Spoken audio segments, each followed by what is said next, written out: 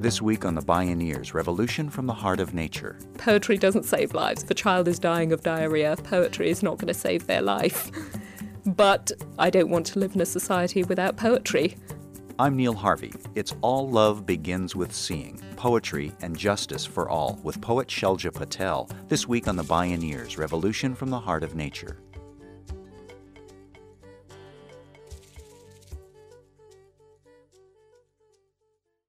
First, know that poetry will never stop your heart from breaking, keep your world from shattering, put food in your child's belly. Poems will not filter the arsenic out of water, give your Palestinian neighbour back her birthright, graft the limbs back onto Iraqi children. But if you can reach for one word and lay it down on the page, reach for a second word and lay it beside the first, then sometimes, like a benediction, the third will be given to you. And in the face of all evidence to the contrary, you will believe.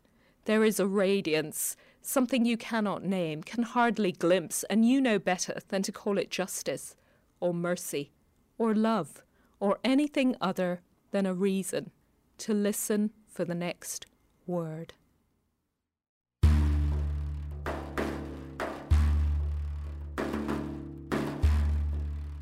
Shelja Patel is an acclaimed poet of South Asian and Kenyan ancestry. Her unique artistry is a provocative global mashup of genres. She's a slam poetry champion, and she stars in her own award-winning play, Migritude, a one-woman show about the intricate webs of global migration and cultural identity. Through her fearless art, she embodies the authentic voices of those who are powerless, marginalized, silenced in every society. What is the voice of an Iraqi mother whose children are killed and maimed by U.S. bombs, or a Palestinian refugee? Above all, for her, the ultimate destination of poetry is justice, too heartbreakingly beautiful to be denied. Join us for All Love Begins with Seeing, Poetry and Justice for All, with playwright, poet, and spoken word artist Shelja Patel. My name is Neil Harvey. I'll be your host. Welcome to The Bioneers, Revolution from the Heart of Nature.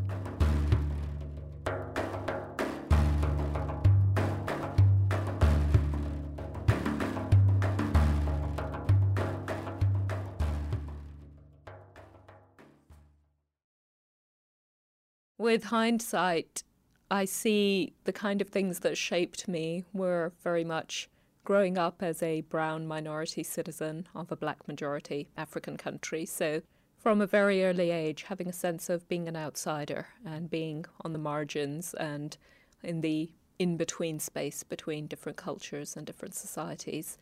And then growing up as a citizen of an African nation and learning at a certain point that the realities that we lived with, the geopolitical realities, the climatic realities, the monetary and economic realities, were determined in the centre, the global north, and we lived with the impact of foreign policy and global policy that was made far, far away from us, with no concept of our involvement and certainly no input into those policies. And I've been a writer all my life, as far back as I can remember. Before I could even write, I was fascinated by the shapes of words, and I used to copy letters out of books with no idea what they meant. And I've been writing rhymes and stories since I was a child. Growing up in Kenya, I've been saying since I was a child I want to be a writer, but it was certainly not seen as a viable career possibility in the world I grew up in.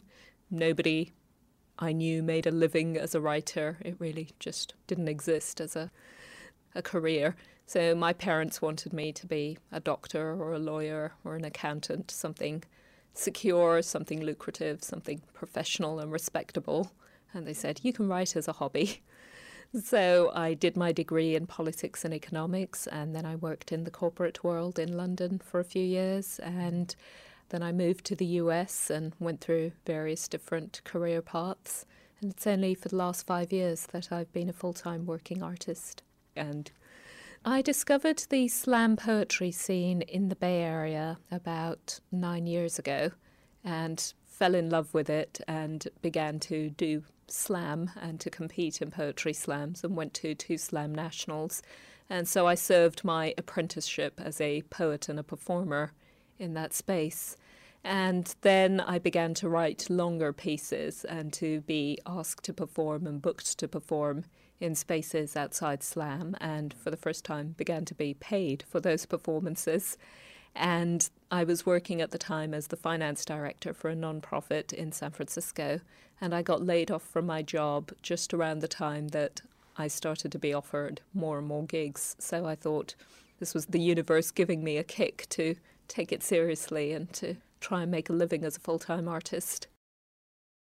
In short order, critics recognize Shelja Patel as a one-woman poetic explosion with a burning passion for justice, and for, in Pacific Radio News anchor Amy Goodman's phrase, going where the silence is. A lot of my pieces just come from an initial impulse. There's a doorway of emotion and sensation that opens for me as the gateway to a poem. I write about things that enrage me. I write about things that move me deeply. Most of my writing is really an attempt to get people to see, to communicate something I see, whether it's joy, beauty, pain, rage, that I want to get out there into the world.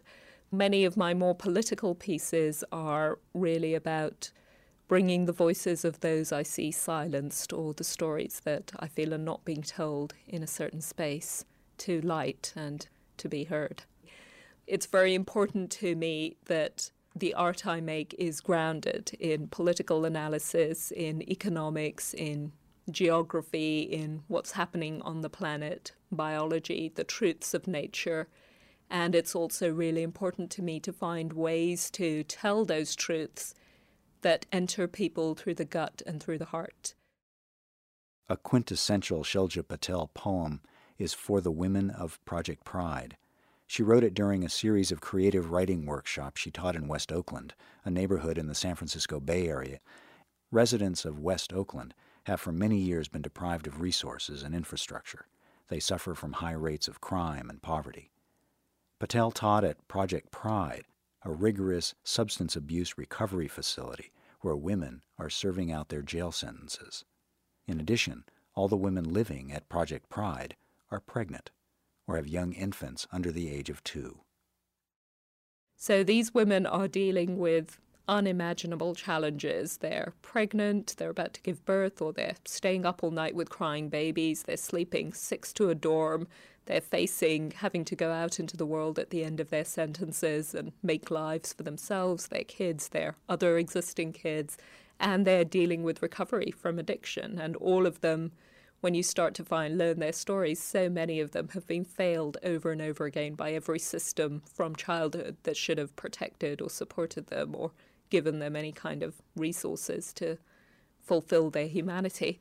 And yet they got up and came to these workshops and they wrote their hearts out, and it blew my mind. So I wrote this poem for them as a tribute to them after one workshop where we'd been exploring themes and ideas of motherhood in the workshop, and a lot of the language in the workshop was drawn from their own writing. Once upon a time, there was a voice. She wore blue jeans shaped lovingly to the fine, fat curves of her ass, the bold, strong swell of her thighs. She loved red and Motown and silver hoop earrings and anything lemon-scented. But most of all she loved the milky peanut butter scent of her son's small body. She roamed the asphalt of West Oakland, searching for her mother, trying to remember what her mother looked like, her right hand clamped under her left breast, where she kept an ache she could not name. You say, "Do you see me? Look and tell me what you see." I'm looking at you now. The lovely, tired contours of your bellies, bellies that have ripened children, done the work of building life, bellies that pack enough power to lift this landmass from Richmond to Hayward, flip it over like a pancake, toss it into the bay. And if I know one thing on this scarred and terrible earth, it is this: your bellies have one more life to birth, your own. If I trust one thing on this scarred and merciful earth, it is this. All love begins with seeing. How I learn to write is how I learn to love, because to write anything, first I have to see it, in its wholeness, without judgment, in its detail, without censorship. And I'm looking at you now, as you look at yourselves, well enough, deep enough, true enough, hard enough, to write yourselves well and deep and true and hard, to love yourselves well, deep, true, hard, to be the wellness, deepness, trueness, hardness that will rock the world. Once upon a time, there was a voice. She wore big, baggy white T-shirts to cover the folds of her stretch-marked belly. She twisted her hair constantly to quiet her fingers' craving for just one cigarette. She loved hot dogs and pepperoni pizza and ocean spray in her face, but most of all she loved the taste of sobriety in her mouth. She stood outside a bathroom door, calling for her mother, clamping her other hand over her ear, poking her fear through the keyhole with a fingernail bitten raw, clamping her hand over her ear to shut out a scream she could not bear to hear. You say, "Do you hear me? Does anybody hear us?" I'm listening to you now. The place where you catch your breath in your throat as you read, lock it down into your chest as if the police were coming to take it away. I'm listening to your hearts break over and over on the page, listening to you remake your lives from shattered glass, listening to the laughter that still chuckles in your hips that nothing has ever silenced, listening to your hunger as it howls at the junction of 27th and San Pablo for lives that rise to meet your largeness. And if I believe one thing on this scarred and silenced earth, it is the fire in your throats, just waiting for a match. If I believe one thing on this scarred and singing earth, it is the hosanna of your hands, diaper-stained, exhausted, hands that heft babies, parole hearings, cribs and strollers, and 3 years more, and God, my back hurts, and who's he with now, and what if I never? Hands that reach again and again for one word and lay it down on the page, reach for a second word and lay it beside the first, and sometimes, like a benediction, the third is given to you, and you write the dangerous, sacred, irreplaceable truths of your lives. Poet Shelja Patel, A Benediction of Words, Fire in a Throat, Waiting for a Match. When we return, what does it mean to stand for justice as a woman and artist? This is All Love Begins with Seeing, Poetry and Justice for All. I'm Neil Harvey. You're listening to The Bioneers, Revolution from the Heart of Nature.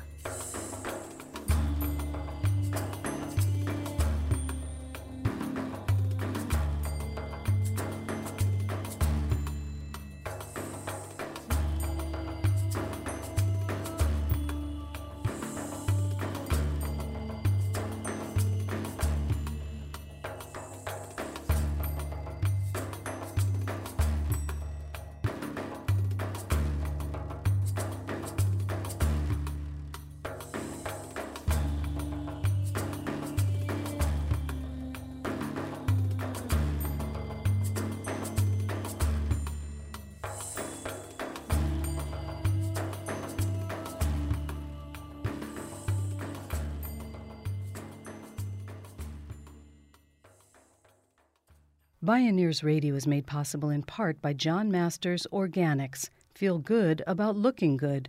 Learn more at johnmasters.com. To explore more Bioneers radio shows and conference videos for free, visit bioneers.org. In Shelja Patel's poetry, bringing forth the voices of women from the silence is a reoccurring motif. Yet from her point of view, it's about more than just gender equity. There's never been a point in history where women have not been doing extraordinary things and keeping societies alive and pioneering new frontiers of knowledge, of human activity. What's happening in our time is that that is becoming more visible, that it's finally becoming integrated into the main story rather than being seen as the side narrative or the exception.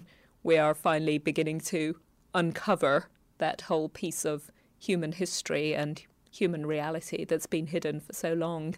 And it's still happening painfully slowly. I'm actually uncomfortable with the idea that the primary goal is simply to place women in positions of power or to bring women's voices forward or to put women in positions of authority or positions of control, because that is a kind of identity politics that says simply replacing the people in the structures is what's going to bring about fundamental change. For me, fundamental change comes from dismantling structures which are inherently unjust and cannot deliver justice and equity. And what are the structures I'm working with? What's the basic vision that I'm working with? And where I come from and the work I do is about building alliances, building coalitions, and being in partnership with everyone who has a vision of justice and equity and equality. And having more women in positions of power is about redressing a huge historical imbalance, but that's not the goal. The goal is justice, and in a just and equitable world, then any structure of power will actually reflect the diversity and the totality of humanity. In other parts of the world, I think that is still not the case. Certainly in East Africa, in Kenya, formal education is hugely important.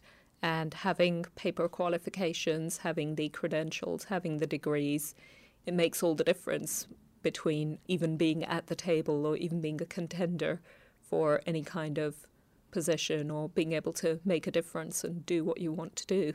And while I absolutely value and respect life experience and non-traditional paths and the learning that comes from being in the field, I also think it's extremely important for women to have access to institutional paths and to have access to institutional support and the kind of structures of support that formal training offers. It's also about structures of mentorship. Traditionally, institutions have not mentored women, and women have had to struggle to find mentors, whereas men have had many traditional and very easily accessible structures of mentorship. So again, I think the point is to make all possibilities available to women, but certainly within institutions, to focus on structures of mentorship, structures of access, making women welcome in those spaces, rather than encouraging them to just eschew spaces which don't make them welcome.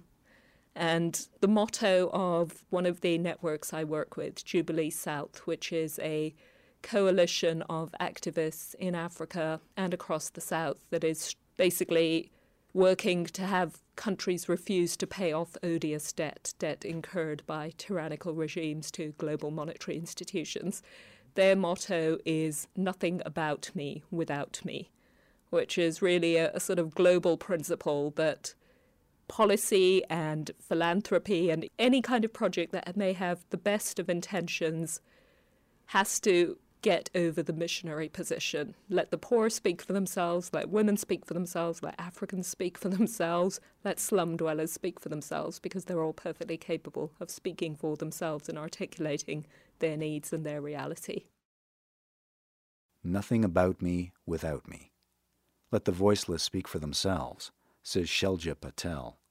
And she says, art is a fundamental human impulse. There is no society on the face of the earth, going back as far as recorded history allows us to, that has not used image, used sound, used the power of the imagination to express itself. If we go back to the earliest recorded images of cave paintings or early musical instruments, we find them alongside arrowheads and alongside cooking vessels. You could argue that Stone Age human beings, why weren't they just focused on their most basic survival needs? Why were they making music while they were also stalking animals or figuring out how to survive the Ice Age? But they were. So, because that's what human beings do. Babies don't just scream for food, they make sound for the pleasure of making sound. They respond to shape and image and light and all sorts of stimuli around them that are not necessary to their survival. And so, as human beings, we are less human when we focus purely on survival in the most basic sense, which is food, shelter, the survival of the physical corpus. As human beings, we are made with a range of senses and a capacity to respond to sensory input and to interact with our environment. And that's what makes us human. And it's not just human beings, it's animals as well. There's a particular biological purpose for the creation of beauty, the perpetuation of beauty, the survival of the human species. Poetry doesn't save lives. If a child is dying of diarrhea, poetry is not going to save their life. But I don't want to live in a society without poetry.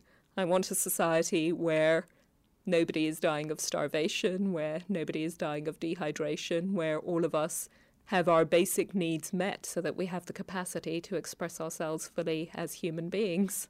And so that's my goal, yes, to write love poems that change people politically, to write political essays that have the quality and the power and the compelling memorability of love poems, to have people read my love poems in politics classes and to have people read my political poems in classes on poetry.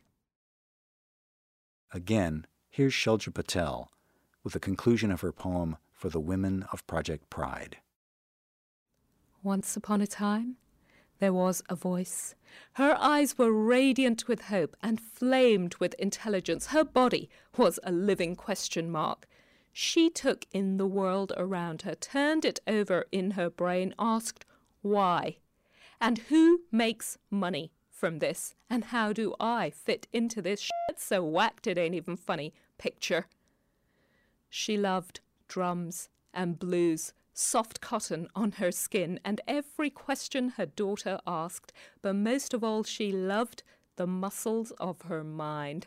She had strong feet which had to party when the beats began. She shook her booty up and down the corridors of Project Pride, relearning what her mother felt like, redefining what a mother feels like, reintegrating what it is to be mothered. Her belly was round and soft, with a contentment that she knew intimately. She called it recovery. You say, do you feel me? Can you begin to feel what I must live? I'm feeling you now. The stab in your knees at the top of the staircase, the rise of hairs on your arm in exact configuration of your baby's body. I'm feeling the ice in your toes each morning, every day you choose to live again from joy, not fear.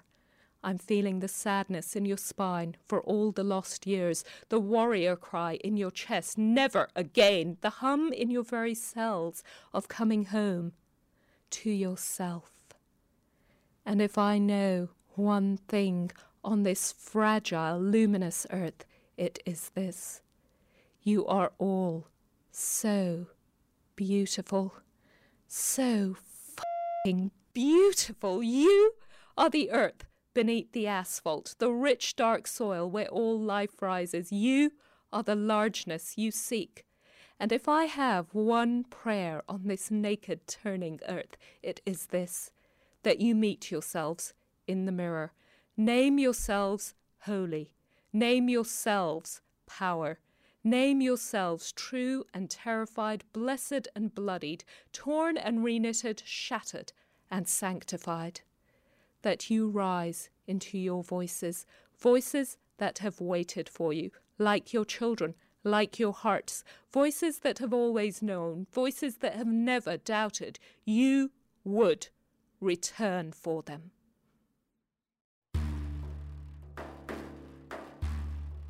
Poet and playwright Shelja Patel, offering her global vision of justice, because it all begins with seeing and with a fire in the throat. All love begins with seeing, poetry and justice for all.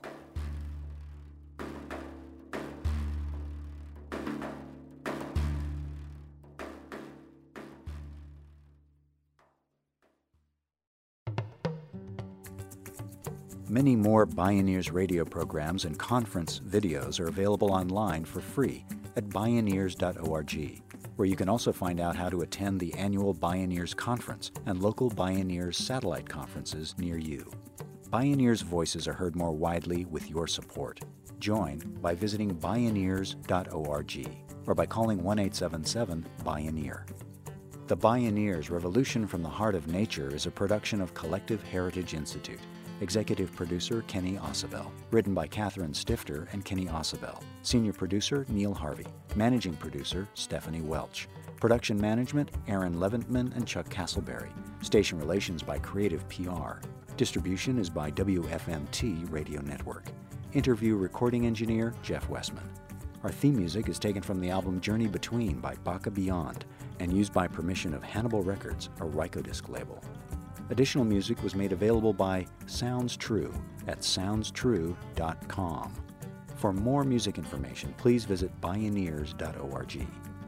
The opinions expressed in the Bioneers Revolution from the Heart of Nature radio series are those of the presenters and are not necessarily those of Collective Heritage Institute, the underwriters, or this radio station. My name is Neil Harvey. Thank you for listening. I invite you to join the Bioneers in inspiring a shift to live on Earth in ways that honor the web of life, each other, and future generations. This is program number 0211.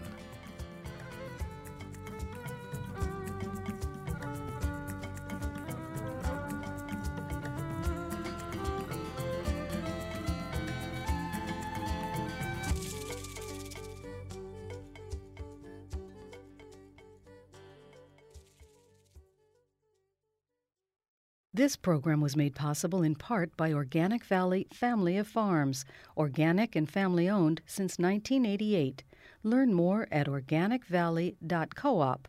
Also by Park Foundation, dedicated to heightening public awareness of critical issues, as well as by the generous support of listeners like you.